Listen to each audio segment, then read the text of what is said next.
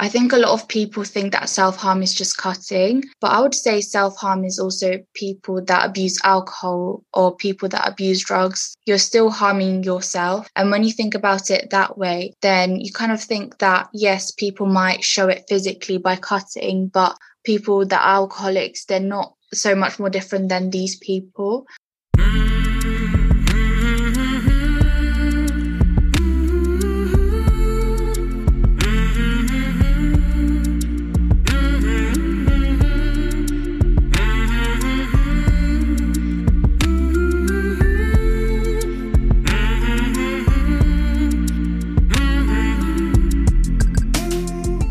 Hey there, my name is Sean, and this is Suicide Noted. On this podcast, I talk with suicide attempt survivors so that we can hear their stories. Every year around the world, millions of people try to take their own lives, and we almost never talk about it. We certainly don't talk about it enough, and when we do talk about it, many of us, including me, we are not very good at it. So, one of my goals with this podcast is to have more conversations, and hopefully better conversations with attempt survivors. Now, if you are a suicide attempt survivor and you'd like to talk, please reach out. hello@suicidenoted.com, on Facebook or Twitter @suicidenoted. You can check the show notes of this episode to learn more about different opportunities we have to get involved, participate, among other things. And hey, if you have a moment, rate us on the Apple Podcast platform. It helps people find the Suicide Noted podcast. And of course, we want more people to find it because we want to help more people in more places feel a little less shitty and a little less alone. Thanks. Do keep in mind, we are talking about suicide on this podcast and we don't hold back. So take that into account before you listen or as you listen. But I do hope you listen because there is so much to learn. Today I am talking with Rianna. Rianna lives in England and she is a suicide attempt survivor. Rianna, how are you? I'm good, thank you. Now, you say you're from Romania, but I hear a super British accent. I don't hear anything Romanian in this accent. So, yeah, because I moved when I was 8 to England, so that's why my accent is British. And how old are you? I'm 18, nearly 19. Nearly 19. In what part of Britain? You don't have to share if you don't want. I'm just curious. Yeah, so I live in Essex. So you're in Britain. I'm in the States. You're 18. I'm not. What led you to search for a podcast with the word suicide in it, Rianna? I actually wanted to find kind of tips to stop suicidal thoughts. Okay. So that was kind of my goal. But so I searched up suicide. But if you just search up suicide, it doesn't actually come up with really anything. It just comes up for me, just like a message being like, if you need help. Well, we have like a mental health charity called Samaritans. So call Samaritans. Because Google or wherever can't recognize why you're using that word. So they just, that happens. Is it unused Google? Was it Google or Spotify or an Apple? I used Apple. In Apple that happened? Yeah, it happened in Apple. So I was a bit confused. And then I searched up. No, yeah, I was really confused. So I searched up kind of suicidal thoughts and then the podcast came up. And I found it really interesting because I kind of started listening to it and I related to some of the stories about it. And then I kind of, at the end, usually people are like, what has helped them and everything. And I use some of the tips for me and it actually has really helped. Wow. Like what? So I found that music has really helped me. So I kind of started up playing the piano again, talking about it and having really like when I start having suicidal thoughts or I see myself falling in a bit deeper, like talking to people around me has also really helped. All right. So why do you want to talk about this so that other people can hear it? I think it's also kind of a common stereotype that young people can't really have mental health issues because we're the younger generation and we don't have it as bad as the older generation. But I feel like, especially with my friends or people my age, I think mental health is something that has really affected a lot of us. So I kind of wanted to be a voice for those people. And I think that being Romanian and mental health was not really talked about in Romania, but living in Britain and having that contrast, I kind of wanted to talk about that as well. And maybe some people can relate to the experience. Sure. We could do this conversation in Romanian, but do you speak Romanian? Yeah, I do. I also know French and German, to an advanced level. So we could speak in those languages. We could do German or French or Romanian, which is a Romance language, people, by the way. However, there's a big problem. And you know what it is. You don't speak any other languages. I do speak some Spanish, don't speak those languages. So for the sake of our listeners, I think we should just go to English. I'm doing American English. You're doing British English. So do you remember the first time you ever thought about ending your life?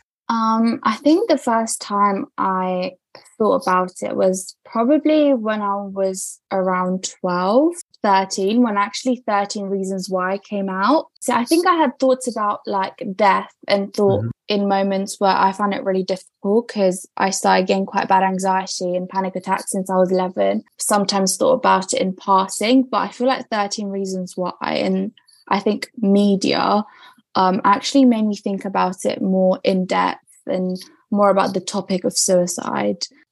So you're saying you got introduced to the idea of it, 13 Reasons Why made you think more in depth about it. At what point did you start thinking, I'm not sure if I want to be alive anymore?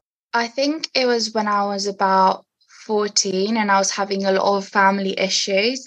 And also the school I was going to put a lot of pressure on me academically. And I felt that I wasn't really understood. I didn't have any close friends that I confided in to, and I felt just really, really alone with my mental health. So I started thinking about it more in depth. Yeah, killing myself and methods. And yeah. Did you tell anybody? I didn't really tell anybody because my family's they don't really believe that mental health is a problem. They'll just think I'm attention seeking. So I didn't really talk about it with them. And I think with my close friends, I might have mentioned it in passing, but I don't think they've really thought about it or took me seriously at the time. Right. I don't really agree with the term attention seeking. I find it really, really stupid because everyone wants attention. So, for example, I've struggled with self-harm and a lot of people say that is attention seeking. And I personally find it really, really wrong because a lot of people try to hide it. And also when people try to reach out for help, they do want attention, but that's not a bad thing. Right. Maybe there are people in your life that weren't paying you much attention and they could have been. I don't know. I'm just throwing it out there. The people that are like saying that's attention seeking, I just wonder, I'm not pointing fingers, like, are you paying any attention to this person? I don't know, mom, dad, sister, brother, friend, teacher?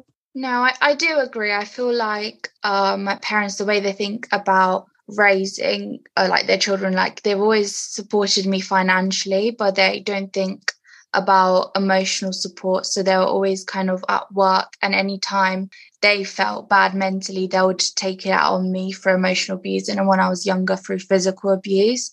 So I found it really, really difficult at home. With my friends, it wasn't really talked about. And I always was scared that if I opened up to a teacher, they'll just go on and tell my parents. You said your parents don't believe in mental health. I'm not sure exactly what that means, though I think I understand what you mean by it. You also just said when your parents were going through difficult something or other, they come home and take it out on you. Yeah, it's just very confusing, like their mentality. Like we do actually have relatives that struggle mentally, and they're kind of being ostracized and isolated from the rest of the family members. So I've got some relatives who have schizophrenia or have struggled with really bad depression, and those people are always laughed at and talked about in a negative way. And I feel like with my parents, it's kind of generational because that's how my grandparents acted towards them. And my dad, for example, suffered really bad abuse. So I feel like in that way, they didn't know any better. Obviously, it's wrong how they acted, but if they were going through a hard time, they'll never say, oh, I was struggling mentally. Okay, but that's just words we're using. They're still going through the thing. Like you see how your family members who are struggling are being treated and ostracized. That registers. I always felt quite a lot of empathy towards those family members and how they were treated. And I always kind of felt that if I talked about it, then a lot of relatives would look negatively towards me. And I've always been a bit of a people pleaser, especially towards my family members. So yeah, that's why. Romanian parents, grandparents came from a different time. I get that. Because when they were growing, I don't know their exact ages. It's not important. But if my math is correct, they're probably growing up, not only with like Romanian culture, but then you have like the whole Soviet influence and all that stuff. So that's part of it. Okay. Maybe. Why did they come to England? For work. And also Romania is like very corrupt in terms of the government.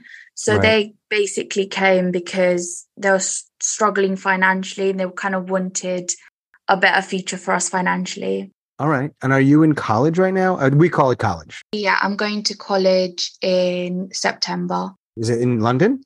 Cambridge. What?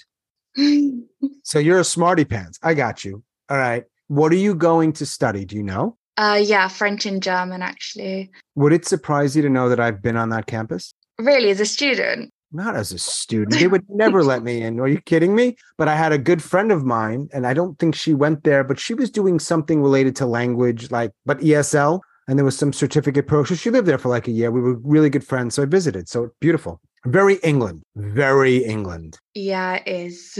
Are you excited? Yeah, I'm quite excited. I think living on a campus and kind of finally having more independence in that way. Yeah, I think it will really help. Because right now, are you in your parents' home? Yes, I am. But yeah. What but? But yeah, everyone's asleep at the moment because it's quite late at night. Right. Is that why we're doing it at this time? Yes. Because they can't know that you're talking about this? Yeah, because they can't know. So they won't hear it? No, they won't hear it because I'm on a different floor and on the other side of the house. So right. And they won't hear it when it comes out, like on a podcast, because I'm guessing they probably don't even listen to podcasts, right? They don't listen to podcasts, and I would be very surprised if they listen to a podcast about mental health. Right. And especially suicide. Well, do you think if you told them, not that you will, but if you told them, hey, what's mom and dad in Romanian? I'm not that you call them this, but how do you say it? Mom is mama and dad is tata. Okay, so it's pretty similar. Hey, I'm gonna be on this podcast. Thousands of people are going to hear it. You think they'd be like, wow, that's great, Rianna? They wouldn't. They know now about my mental health struggles because of the suicide thing and also because my school did end up telling them, but they're still very not supportive about it. One other question about Cambridge. You're excited, independence. Are you nervous, scared? I'm nervous about having a good work-life balance when I'm at such a top university, especially because compared to the other universities, the terms are a lot shorter at Cambridge and the workload is bigger. So I'm a bit scared about that. And also because I'm surrounded by, one of the top professors in the world, some of the top professors. Yeah, I'm a bit scared. Okay. All right. So you shared early, like 11, 12, 13, 14, you're introduced to the idea of suicide. You start thinking about it in some ways. At 14, it gets a little more intense. You're 19 now, almost 19. So what's the first one? What happens? So all three of them were actually this year. The first one I had was actually in April. So I was going for a really rough time. So in the last year of school, we actually do A-level exams. And I was really struggling mentally because my dad kind of was in and out of my life. My parents are divorced. At the time, he was really not in contact with me at all. I was really struggling with my family situation. My mum kind of found out about my mental health, so was kind of abusive about that. Through the mental health system in England, it's not very good. So I wasn't getting much support from that either. And I felt quite alone. I was just doing really, really badly, basically. And it was in the holiday before, after a term of school. So I wasn't seeing my school counselor either. And I found that really, really difficult. So this is in April of 2023. Yeah. So just to zoom out for a moment, April, May, June, July. So you've had the 3 attempts in 4 months. Yeah. Okay. So you're finishing high school. So there's a person there, a counselor that you talk to about this stuff? Yeah. So I've talked to them maybe a year and a half. So I've seen them for quite a long time. They'll keep it confidential, even if you're at a high risk? They keep it confidential up to a point. So I've had the school contact my parents before. So especially because you're under 18. So we have this thing called CAMS, Child and Adolescent Mental Health Services. So if they think you're high risk suicide, if you have suicidal thoughts, they won't really contact, but say you have a plan and a date, they will more likely to contact. the standard questions to see how but people typically know that they're being assessed for risk. So if they don't want their parents called, they'll just lie.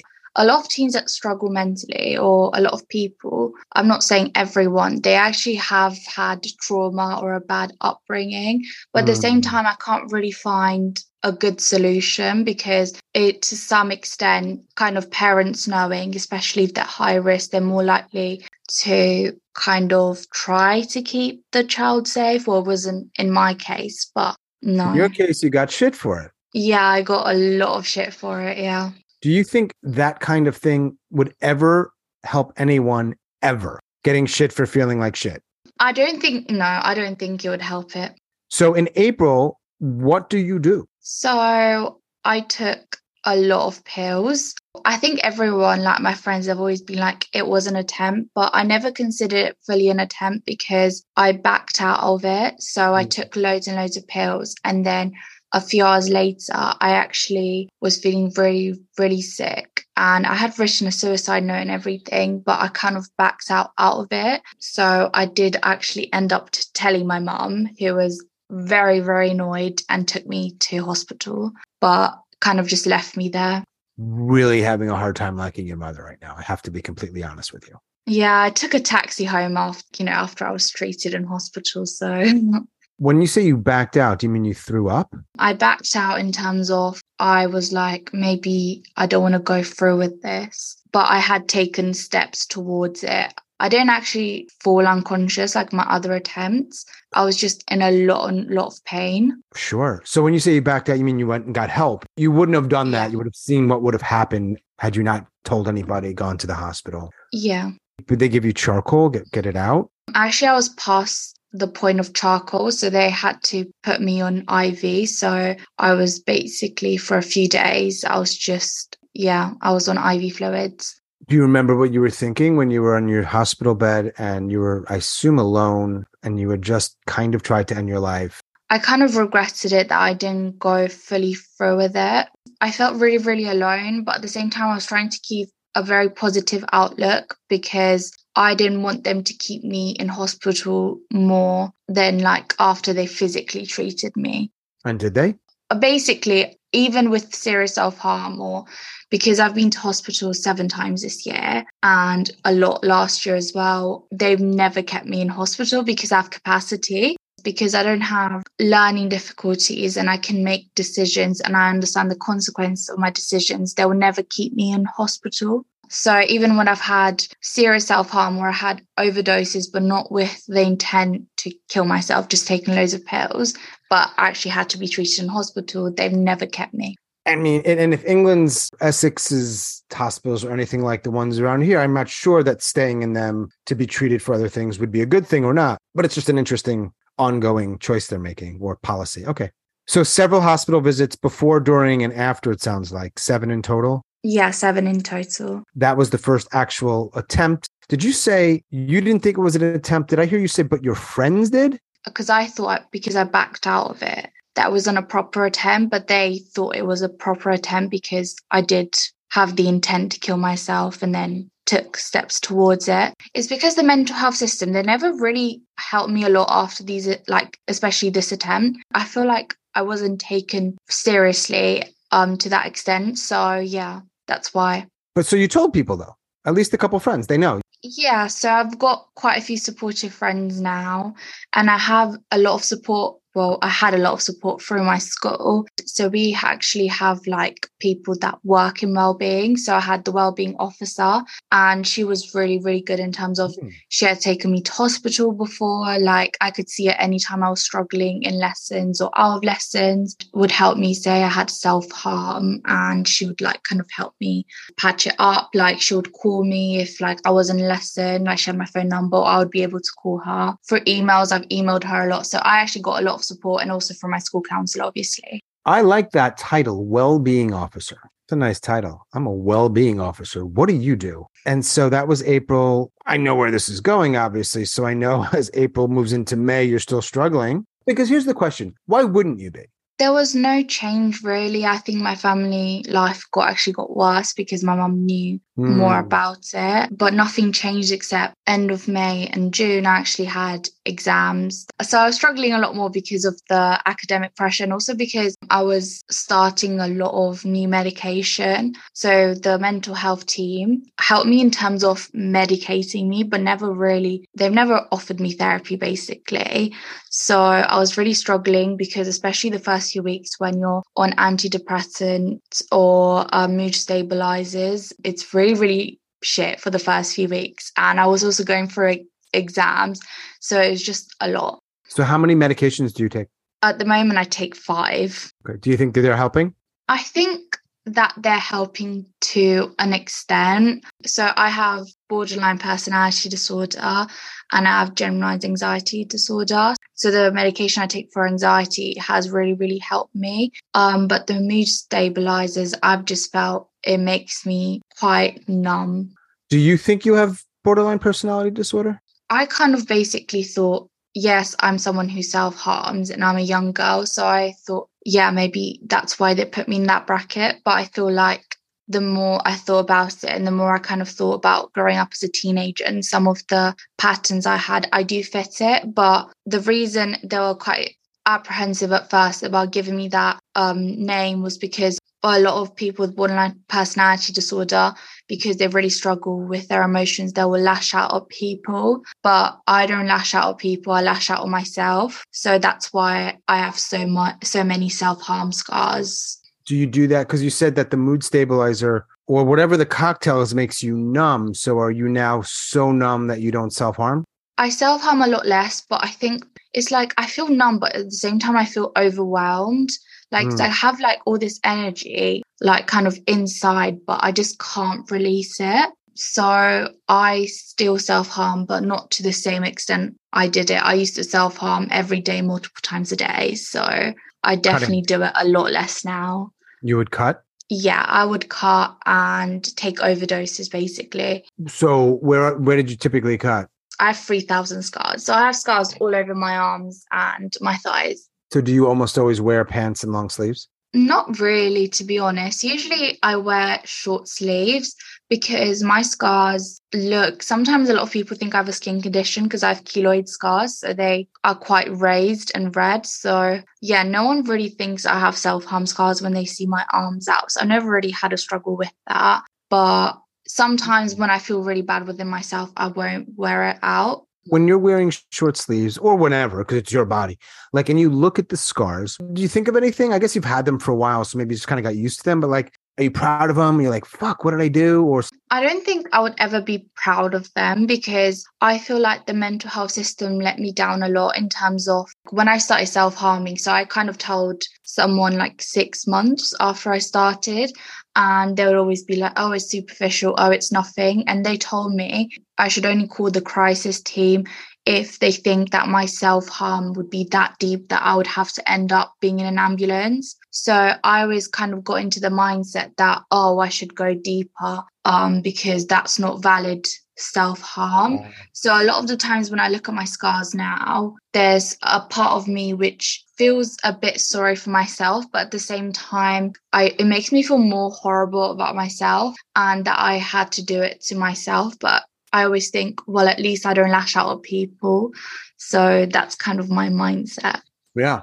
So you know that I have a bit of a gift for titles, right? So as we speak right now, and you might not like what I'm about to say. I know you might not. I think 3,000 Scars is a pretty damn good title for a book. Right now, I could change. It's powerful. It's interesting that you have a sense of how many, given that number so high. Like you didn't say a lot of scars. You said 3, like as if you've counted them. One day I counted all of them because a lot of people say, especially when I went to hospital or when I first showed the wellbeing officer the extent of it, they always say, oh yeah, that's a lot of scars. And I was always like, oh no, that's not a lot of scars. So I think I counted them like 2 months ago. And then I also counted them recently and then kind of saw the increase, especially because a lot of psychiatrists that I saw were always very surprised because they said, well, you only started self-harm 2 years ago and you already have that many. So I was like, oh, no, I don't have that many. And then, yeah, I counted them. Now, you said that you were stressed But among other things, you had these big exams. And I know you did well on them because you're in Cambridge now. So even despite the anxiety and all of the stuff, you did well. And the meds, you did well. And so what happens? There's another attempt. How much time goes by between attempt 1 and attempt 2? A month and a half. So my second attempt was in June. Same method? It was the same method, but it was with different pills. And I was actually unconscious. Who found you? I was found by my mum. All right. So mom originally, your words, the first time I think you said she was annoyed when you told her. How would you characterize her reaction? And I'm trying to give latitude here. I'm not picking on your mom. It's a very, very difficult emotional thing. Was she annoyed? Did you have consciousness, or did she just sort of like shake you up and get you to a hospital? I don't remember. I remember like flashbacks. I find it really weird. Like I woke up and I kind of had a few flashbacks, kind of the ambulance and me crying for her not to call the ambulance. But most of it, I really don't remember. And then you stayed in the hospital for 2 days. And then I had an exam the next day. So basically the second day, the wellbeing officer, my school counselor, actually visited me in hospital. Did your mom visit you in the hospital? Once, to bring me a change of clothes, and then I got the taxi home again. Has your wellness officer ever spoken to your mother about your mother? Yeah, she's tried many, many times to kind of convince my mom that there is a problem, especially because in December I did disclose to them that I started having really bad suicidal thoughts, and they tried to call my mom and make it better, but my mom basically saw it as an attack on her and that I was doing it to have revenge on her, and I was attention seeking, and kind of told me that once I go to university I'm not allowed to have contact with her or my sister because I'm just a horrible monster. Basically, because I've started having mental health issues and started them to show kind of signs such as like scars or struggling, she found it was an attack on her. There's a name for that, but I'm not going to say it. Now, your mother said when you go to college, Cambridge, by the way, you will not be able to talk with her or your sister. Are you close with your sister? I am quite close with my sister. She's younger than me, and I've never really talked about my mental health struggles with her, but she's always tried to confide in me, and we are quite close. So that's pretty unfair to the both of you. Yeah, it is quite unfair. She's treated a bit differently towards me because I've always been seen as the prodigy since I was little, and I always had a lot of pressure from my family growing up because I was always kind of gifted academically. They were kind of more lenient towards her, and she used to live with my dad quite a long time since the divorce. He basically married someone after meeting them on a dating app for 2 months while she was married. And after that, she was quite mean to my sister, and my sister moved back. Like, I still want to keep contact with my sister, but probably not my mum. And your dad? My dad has blocked me because I refused to do a paternity test a few months ago. But he was very out of my life for like the last few years. Why did he wanted you to do a paternity test? My dad has actually had a lot of mental health struggles and has always kind of had hallucinations or episodes where he's been quite delusional. But he never got treated because my grandparents always said that it was the devil. So they would just bring him to church. All right. So there's a whole religious component here. What is Romania? Is it Christian primarily? Catholic? What is it? Yeah, so it's Christian Orthodox. So it's very strict. Like there's a lot of homophobia. So gay people actually can't get married in Romania. So your grandparents that your father was possessed by the demon. Your mother thinks you're not necessarily possessed by a demon, but you just blame her for everything. She thinks I'm doing it as a revenge towards her. Yeah.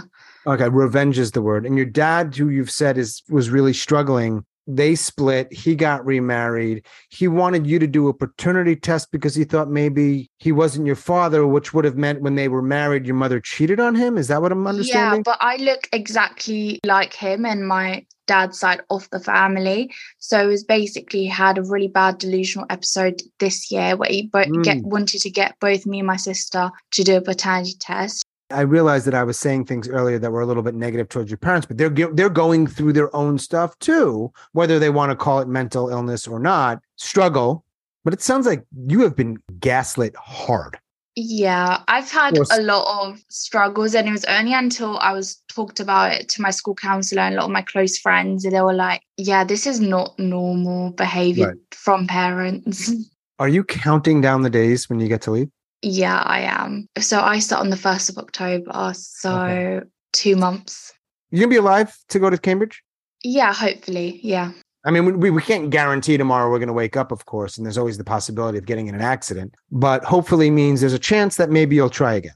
I think there's always a chance in terms of, I think I'm quite impulsive, but I feel like the chance is a lot smaller now, especially as I think I've got a lot more hope, and especially because I'm so near university and actually going and getting out of the house, I think my mental health will improve to some extent. And so that second attempt, we're going back now to June. You left the hospital after 2 days. You had an exam. Interesting, though, they called you a prodigy. And now, well, you still might be a prodigy, but the narrative has shifted a fair amount. Yeah, so quite a big problem. So I've always kind of been complimented for my intelligence, but it kind of changed when I started struggling mentally. I've always kind of had a lot of insults in other aspects of my life of like not being very perfect. And I always kind of had comments if I didn't get 100% on every single test. It kind of was worse at times, but it got really, really bad when they found out about my mental health struggles. I've really, really tried, but I don't think I can do anything to make them happy now they know that I have mental health issues. And a lot of my relatives no longer speak to me since they found out because my parents told them. So there's nothing I can do. Do you think they just told them stuff that scares them, the mental health thing? Or do you think they lied a little bit about you? Maybe she's dangerous. Maybe she's this. Maybe she's that. I think they lied quite a bit, and a lot of them think it is a revenge on my mum, or that some people think is the devil in me. I think they're more scared of me and don't really want contact with me now because of it. When's the third attempt? Third time was in July. What day? The 20th. I'm going to look at my phone right now. I'm just scrolling up to when you first reached out. This is interesting. Can I read what you first wrote to me? We don't have to necessarily include it in the final podcast because Yeah, that's fine. June 18th. Do you remember this? Yeah, I do remember this. Hey, I found your podcast for the past few months now, and I found it really interesting. I have 2 suicide attempts. So if you ever want someone to interview who is Romanian, okay, I'm here. I sent you the document a day later that I send everybody. You know, it's an overview of the show and some questions I typically ask. That was June 19th. July 26th. After presumably reading it, but 5 weeks go by, which is totally fine, happens all the time. Yeah, I'm interested. What I don't see here, you know what I don't see here, right? Yeah. This is probably not going to make the podcast. So it's kind of a fascinating moment here. I kind of want to include it with your permission. We go back and forth a little bit. You summarize kind of, I've heard the podcast. I like some of these stories. And then you say, I wanted to share my story. So my 3 attempts, I didn't catch that. No. I didn't write back. So all I wrote back is, what's your schedule like next week? What I didn't say is, wait a second, you had another attempt. My sessions with my counsellor ended, and my mental health team. I'm part of the mental health team, but then were not really offering any support. So no therapy. All they did was offer me a psychiatrist. And anytime I would call, even if I said I had suicidal thoughts, I was really, really struggling. They didn't offer me any support. I was really, really low. It was a very impulsive attempt where I took all my medication, and I'm on a lot of medication, and was found unconscious again. This was at home? So there's a park field next to my house. I was planning to take all my pills. I had my suicide note, and I was planning to go there, and I didn't get time. I didn't realize that I would fall unconscious so quickly. And then with this attempt, I do not remember anything. What do you remember? So all I remember is taking the pills and suicide note and the attempt to go to a field. I remember taking all of them, but I just remember waking up in a hospital bed in a ward and them asking me, do you know why you're here? And I said, is it an overdose? And they were like, yes. Now, who found you? Was it your mom again? It was my sister. So that's something I really regret. But your sister told your mom, because she's younger, she's not about to take you to the Yeah. hospital. Mom needs to know. In many ways, other than your sister, which is a big part of it, similar, right? You overdosed, your mom finds out. She probably doesn't show you much love or empathy. This was really, really messed up. And actually, that's the thing I struggled most with.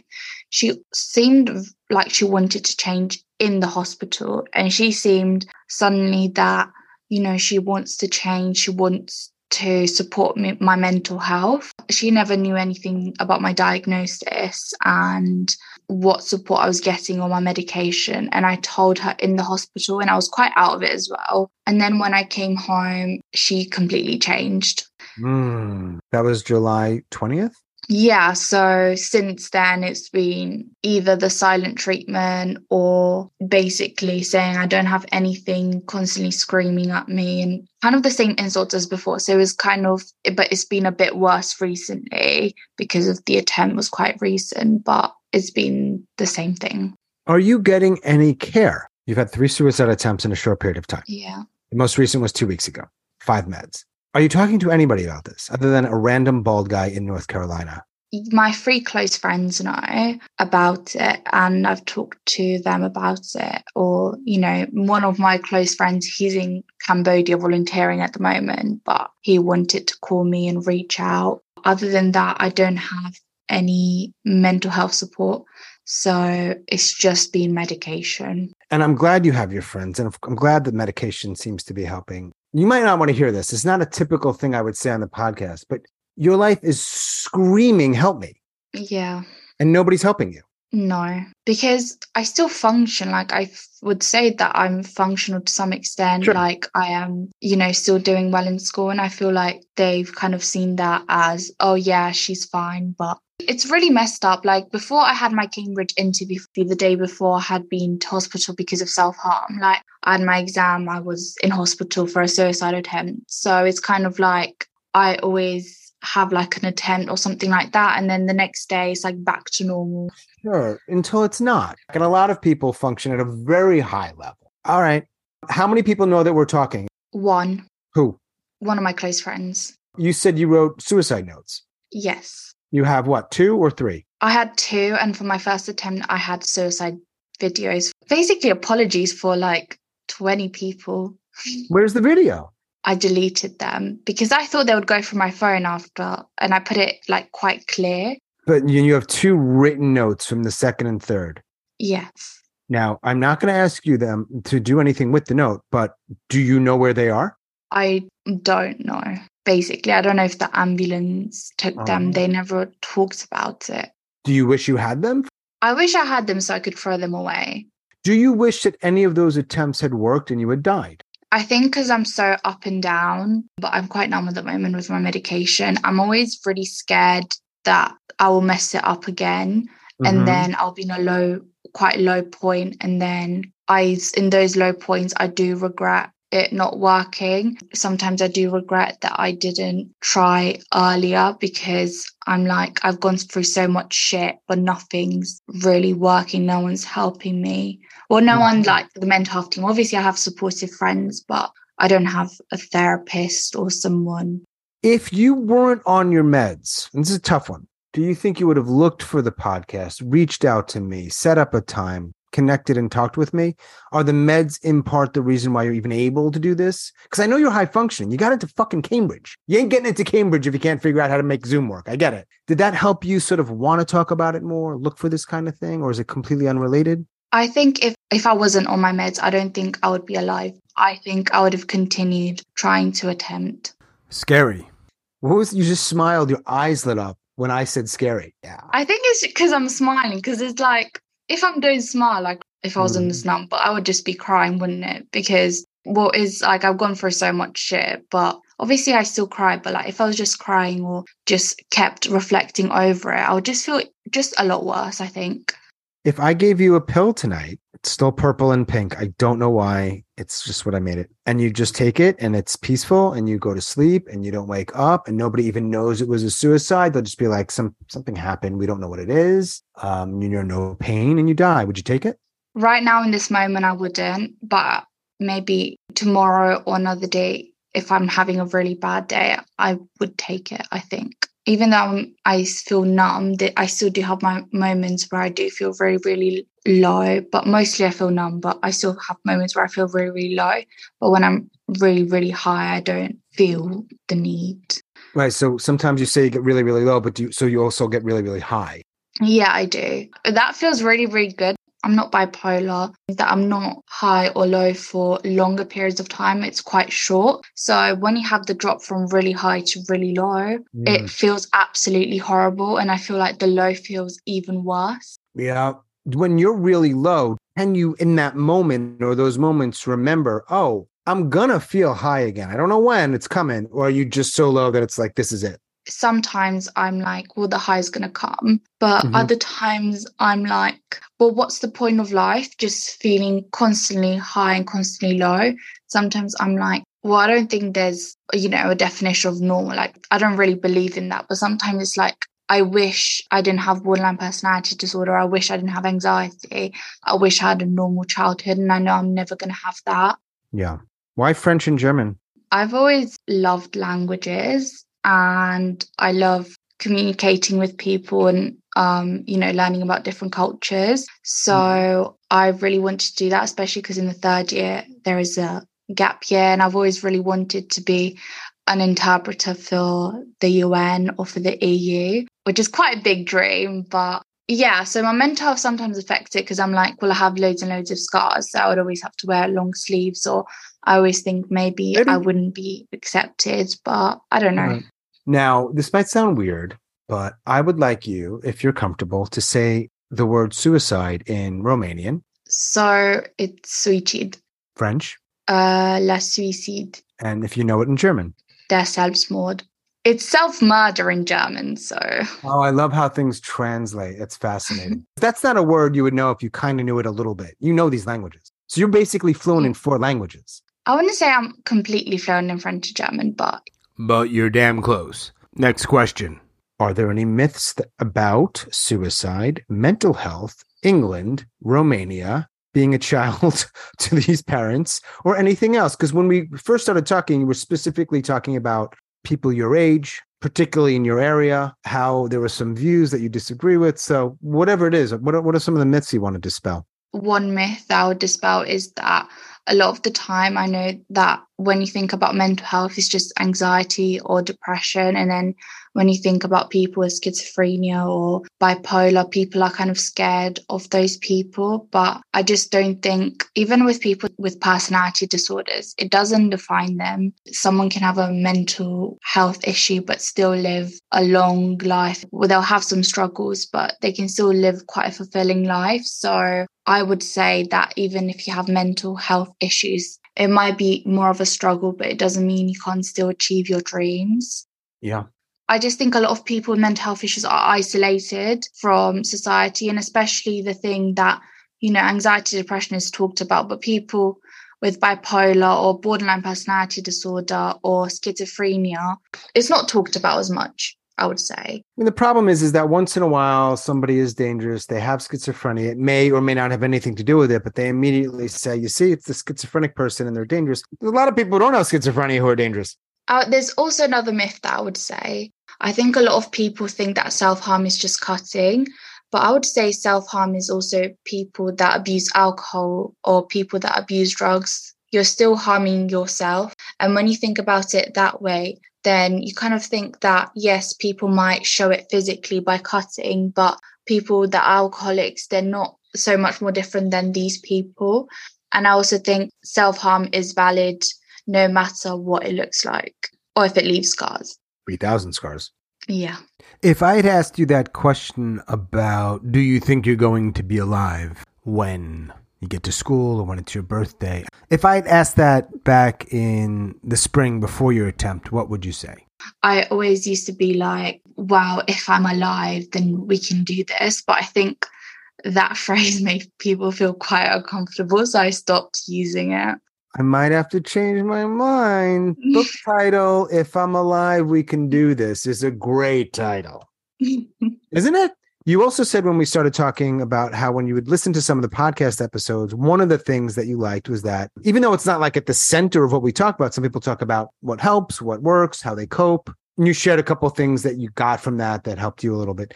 Is there anything else that helps you feel a little better, feel a little less shitty, get through the moment? There are many amazing helplines out there that sometimes when you think about mental health and when you're really struggling, sometimes just thinking about it as one day at a time and sometimes just getting through the night has really, really helped me. And some of these helplines have changed my life and have made it a lot better.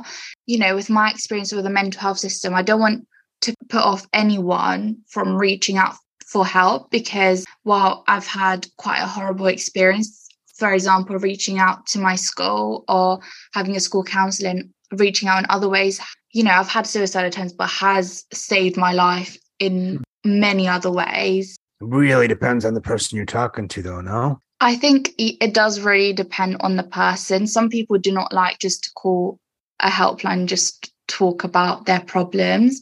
Some people, if they ever talk, it's only really, really close friends. So I would say in that aspect, what has also really, really helped me is sometimes writing everything, just kind of spilling out everything on a piece of paper and then just ripping it into shreds and just throwing it in the bin.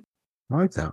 Are there other things that you want to talk about or share? I think I mentioned it a bit before, but I think your mental health disorder doesn't define you. There's so many other things. Like, I'm not just a person with borderline personality disorder and anxiety.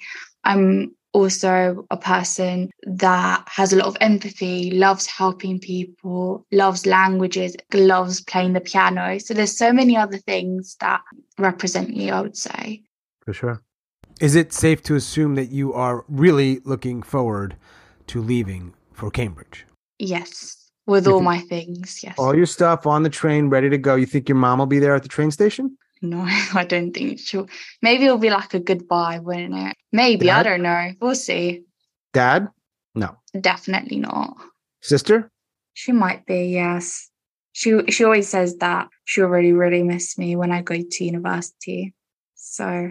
And we know for sure she's definitely your father's daughter, but we're not 100% sure about you. Yes. Even though you're 3 years apart, he was married to your mom and you look exactly like him.